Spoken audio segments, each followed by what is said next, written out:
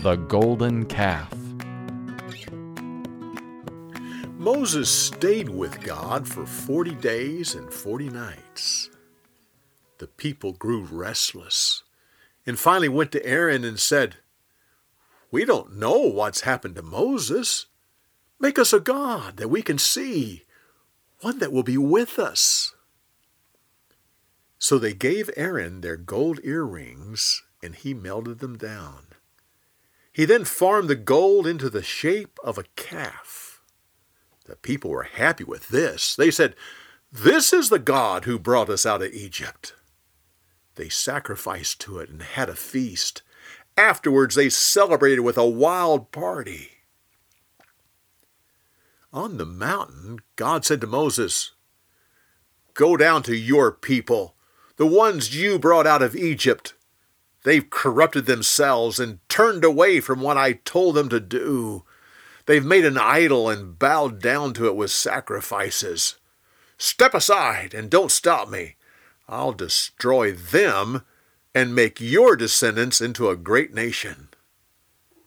Moses pleaded with God, "Don't be so angry with your people, the ones you brought out of Egypt with a mighty hand. If you destroy them now, the Egyptians will laugh and say you brought them here to kill them. Remember your promise to Abraham, Isaac, and Jacob. You said their descendants would inherit the land and become as numerous as the stars in the sky." So the Lord listened to Moses and didn't destroy the people. Moses then went down the mountain with the 2 stone tablets God had given him. He got angry when he saw the calf and the dancing.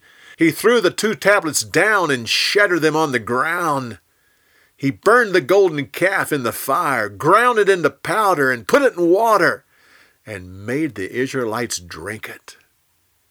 Then Moses said to Aaron, "Why did you make this golden calf? Look at the people. See how it has caused them to go into deep sin?" Aaron said, Please don't be angry with me. You know how wicked these people are. They said, 'Make us a calf.' I told them to give me their gold. I threw it into the fire, and out came this calf." Moses then stood at the gate of the camp. He saw how the people were still out of control. He shouted, "Those who are on the Lord's side, come and stand with me." The sons of Levi separated themselves from the rest of the people and stood with Moses. The Lord then commanded them to strap on their swords and fight against those who refused to stand with Moses. 3,000 men died that day. Afterwards, Moses called the people together and said, "You have committed a great sin. I'll go before the Lord, and maybe I can make an atonement for you." With that, he went back up the mountain. For more, go to BibleTelling.org.